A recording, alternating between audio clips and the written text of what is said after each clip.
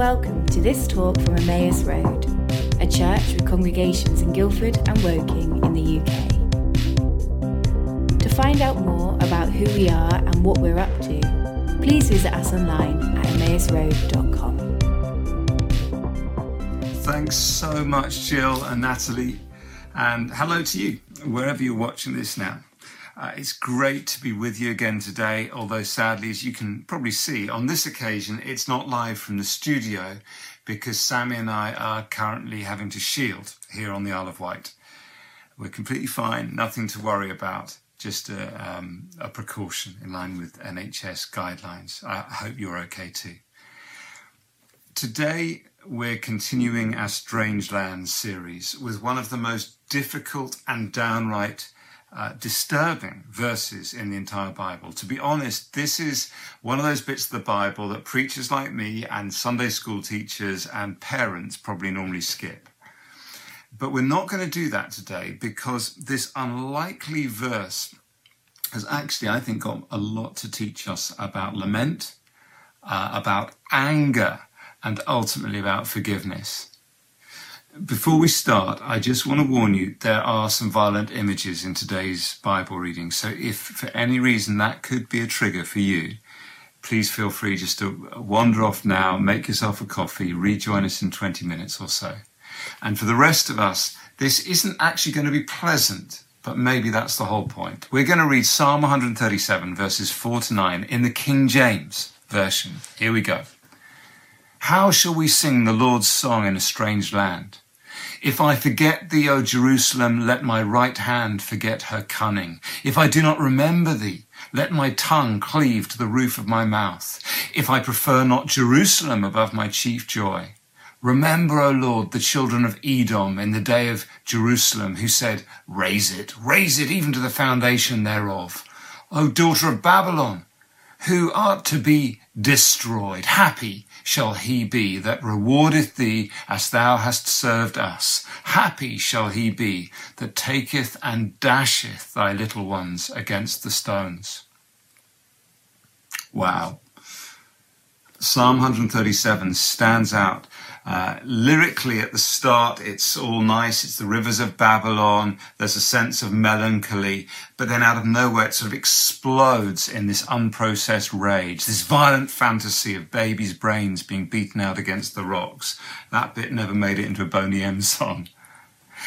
Clearly, this is not the way, and these are not the words of Jesus, who commands us to love our enemies, to forgive those who sin against us, and to be radical peacemakers in a broken world.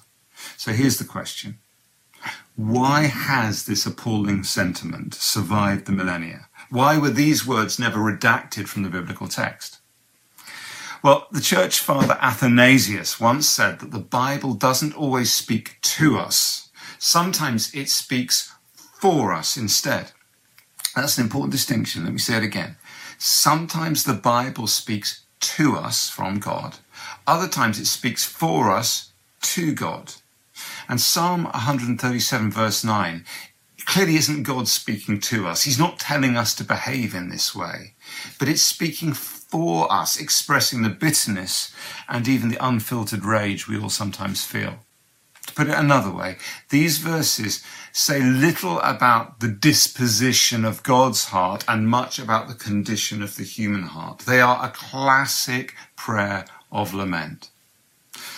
Lament is a passionate expression of grief and sorrow, often in poetry and song, generally towards God. It's a cry for help in the midst of pain. It's the blues, and the Bible is full of it. For starters, there's an entire book called Lamentations, written by the prophet Jeremiah after the Babylonian destruction of Jerusalem. And then there's Job wrestling with suffering without any easy answers. There's the prophet Habakkuk, who cries out, why is my pain continuous, my wound incurable? There's at least 50 psalms that are pure lament. How long, O Lord, will you utterly forget me? That's Psalm 13. Why, O Lord, do you stand aloof? Why hide in times of distress? That's Psalm 10. And then there's the lament Jesus himself quotes on the cross. My God, why have you forsaken me? Why are you so far from saving me, so far from my cries of anguish? My God, I cry out by day, but you do not answer. By night, but I find no rest. That's Psalm 22.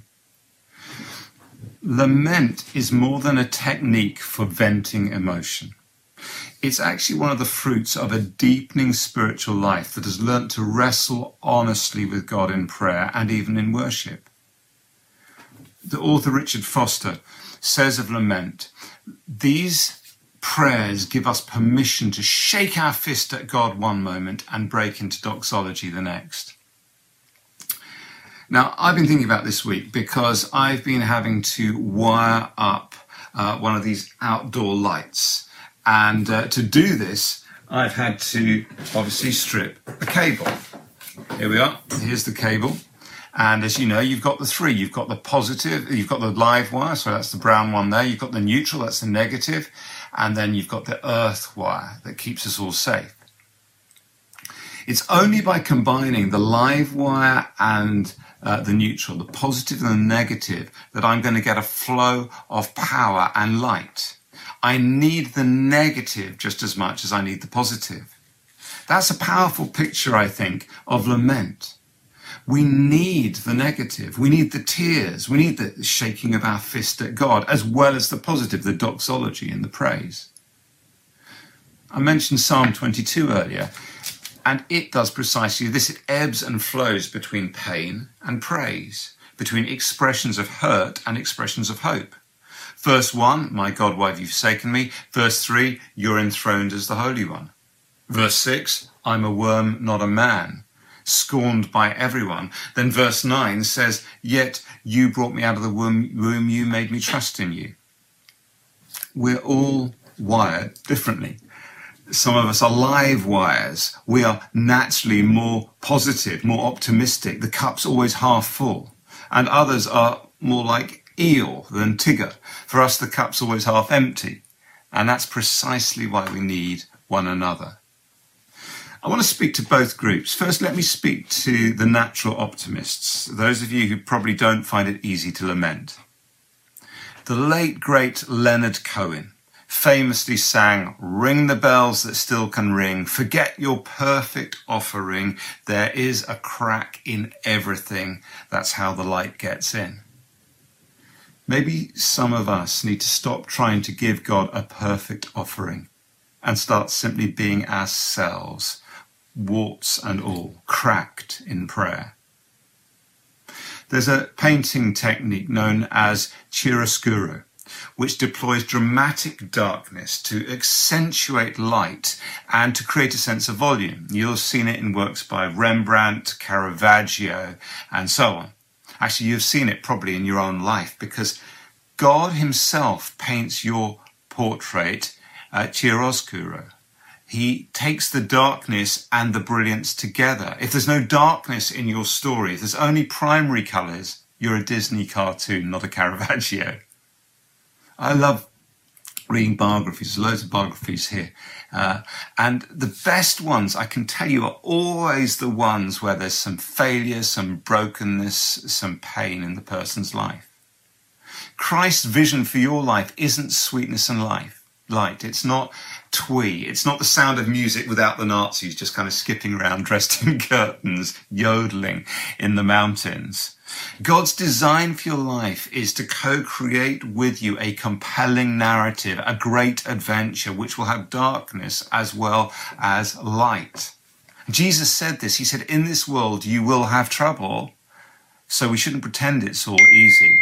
But then he continues, take heart, I have overcome the world. So right there we've got the paradox. We have got the hurt and the hope, the negative and the positive connected together in true lament. Now let me speak to the other group. I want to speak to those of you who are more like me and a bit inclined to be negative. Those who probably listened to the Smiths whilst your sister was listening to Kylie Minogue. The theologian Walter Brueggemann says that lament is breaking the numbness by the admission of pain and loss. When pain is brought to speech, he says, it turns to energy. Isn't that exactly what we're talking about with electricity and the two poles? And he says, when pain is not brought to speech, it turns to despair. It's fascinating to listen to the way that African American slaves gave speech to their suffering through spirituals. These powerful laments contextualized the pain of slavery in the hope of the gospel. They connected the negative and the positive in such a powerful way that they gave rise to gospel, to the blues, to jazz, to soul, to rock, and therefore to the Smiths and even to Kylie Minogue. It's an interesting consideration that the psalmist's refusal to sing by the rivers of Babylon at the start of Psalm 137 might actually be linked to the eruption of pain at the end, that there's something therapeutic about singing that diminishes despair. Psalm 137 has to primarily be understood as a prayer of lament. Not so much as God speaking to us, but as the Bible speaking for us, showing us how to be radically honest with God in prayer, honest about the hurt that we feel, and also about the hope we have in Jesus. But of course, when we come to the closing verses of this psalm, there's something else that kicks in. The psalmist here isn't just feeling sad, he's feeling angry. And before we just kind of sort of brush it under the carpet, let's understand why he's so angry. The Edomites, who are like his cousin, have betrayed Israel whilst the Babylonians have destroyed Jerusalem. They've committed genocide, they've trafficked thousands into exile, where the psalmist's now writing. They've even, we must assume, killed Jewish children against the rocks. And so understandably, that's an image that the psalmist can't get out of his head. He's almost replaying it obsessively. He's wanting revenge. He's desiring an eye for an eye and a tooth for a tooth. Who amongst us hasn't done that same thing? It's easy, isn't it, to hold on to past grievances, to replay in our minds the video of the ways in which we've been hurt, to get fixated with fantasies of hurting those who've hurt us. And we're living in a time like that. We're living in a time of incendiary anger. I can't remember a time ever when people were just so cross, with violent protests in the streets, road rage, revenge porn, escalating domestic violence, and social media. Some of you will see I posted a thing on social media last week, just honouring two good things that two politicians had done. One was a left-wing politician, one was a right-wing politician, and just honouring good things they'd done. And people were so upset. Suddenly I found myself getting shot at from both sides. And so I followed up with another post saying, look, why can't we just honour what's good in those that we disagree with? And that was like I'd insulted the Queen or announced the start of the Third World War. Then people got really angry. Everyone just seems so angry. How on earth are we to not be like that? How are we to be peacemakers? How are we to be followers of Jesus in an aggressive culture? Well, the Apostle Paul gives some really great practical advice. In Ephesians 4, he says, in your anger, do not sin. Do not let the sun go down whilst you're still angry, and do not give the devil a foothold. Anger, he says, can lead to sin. It can provide a foothold for the devil in our lives. So we've got to deal with it rigorously and daily. But Paul doesn't say here anger itself is actually sin. He says that it can easily lead to sin. Some anger's healthy. Jesus got angry in the temple, didn't he? When he furiously overturned the tables of the moneylenders. Jesus got angry with the Pharisees. He called them a brood of vipers. Not very nice. It's right to get angry with injustice and hypocrisy. Controlled anger can also be an appropriate response to trauma, a key to mental health. This may be, well, what's happening here in this psalm. But be careful, says Paul. Anger is powerful. It's like sex. It can be used for good or for evil, and it must be managed very carefully so that it doesn't become destructive in our lives. Many of you will know Maggie Ellis, wife of Roger, who's such a blessing to us as a church.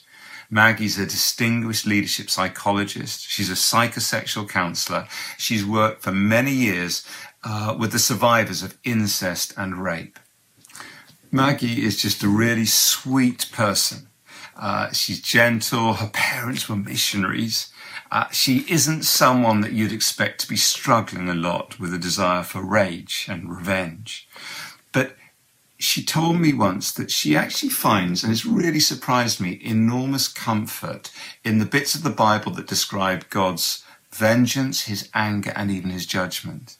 She said that at the end of a day, hearing the most shocking stories of manifest evil, she kind of needs to know that it won't go on forever, that God will ultimately resist, thwart, and punish those who hurt others in such evil ways. She says she finds it easier to forgive and to live at peace personally because she believes that vengeance belongs to God.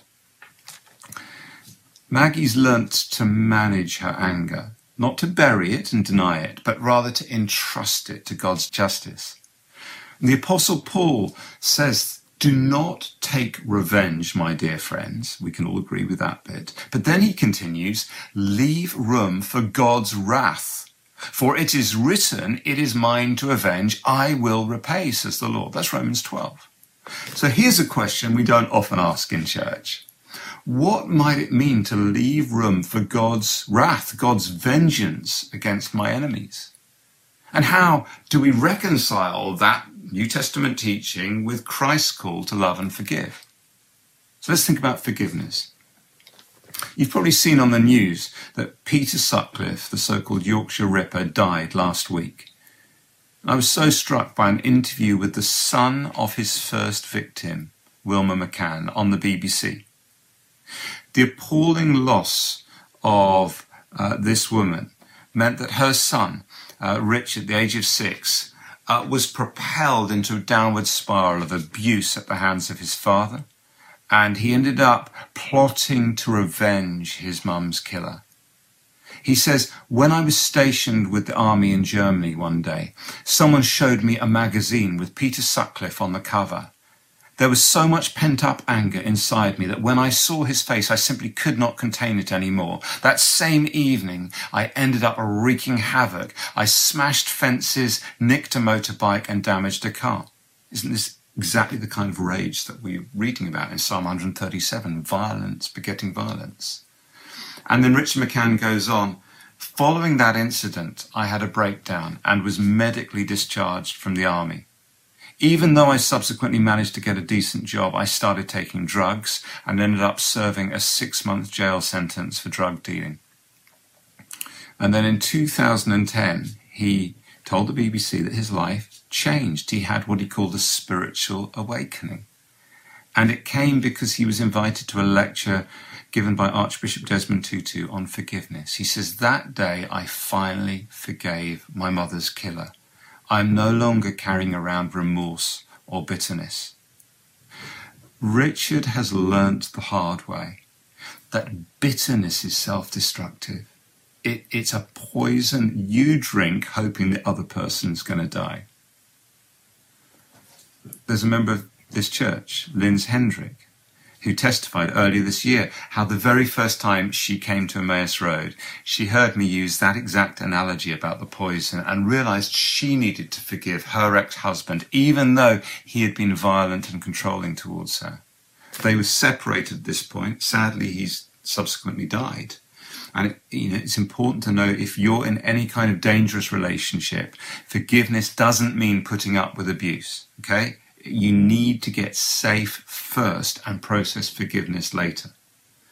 But anyway, Linz that day began a process of forgiving her ex and giving her life to Christ and really finding freedom. That's what Richard McCann did with his mother's killer. That's what ultimately the people of Israel learnt to do with the Babylonians. They stopped seeking terrible revenge, which we've got in Psalm 137, and started seeking actually to be a blessing even to their enemies. So I want us just to respond now to this simple message. I think for some of us today, there's an invitation to learn to lament. Maybe this week you could decide to just take a walk and be radically honest with God about some of the things you're really feeling, some of your struggles, some of your questions, disappointments, maybe some of your doubts. I felt like God spoke to me about someone who, growing up, you felt a massive pressure to always say the right thing and to rationalize your emotions. And I believe your Father in heaven wants to say to you, he's inviting you into a messier, less polite relationship with him. And remember that analogy of the wiring. Maybe we need to combine hurt with a little hope. Maybe some of us need to make space for worship in lockdown. For many, I think there's an invitation to relinquish resentment, to forgive. I wonder if the Lord's calling you to forgive somebody. I know it's a cliche, but maybe on social media you've become very harsh and you need to repent and change of that. Maybe there are very complex relationships in your own family, and the Lord is inviting you just to get your heart right in anticipation of Christmas, only, well, it's kind of a month today. Whatever it is, the Lord invites us to deal with our anger by, first of all, being honest. Learn to lament. Learn to combine the positive and the negative, the hurt and the hope together. Secondly, let's learn that it's okay to be angry, but we must control our anger. We must deal with it or it will be destructive.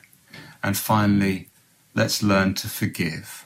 Let's learn to trust God with vengeance so that we can live free from those who've hurt us.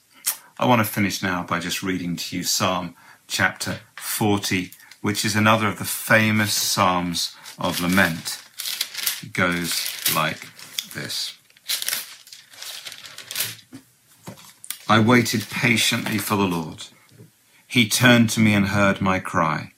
He lifted me out of the slimy pit, out of the mud and mire. He set my feet on a rock and gave me a firm place to stand. He put a new song in my mouth, a hymn of praise to our God. Many will see and fear and put their trust in the Lord. Amen. God bless you, my friends.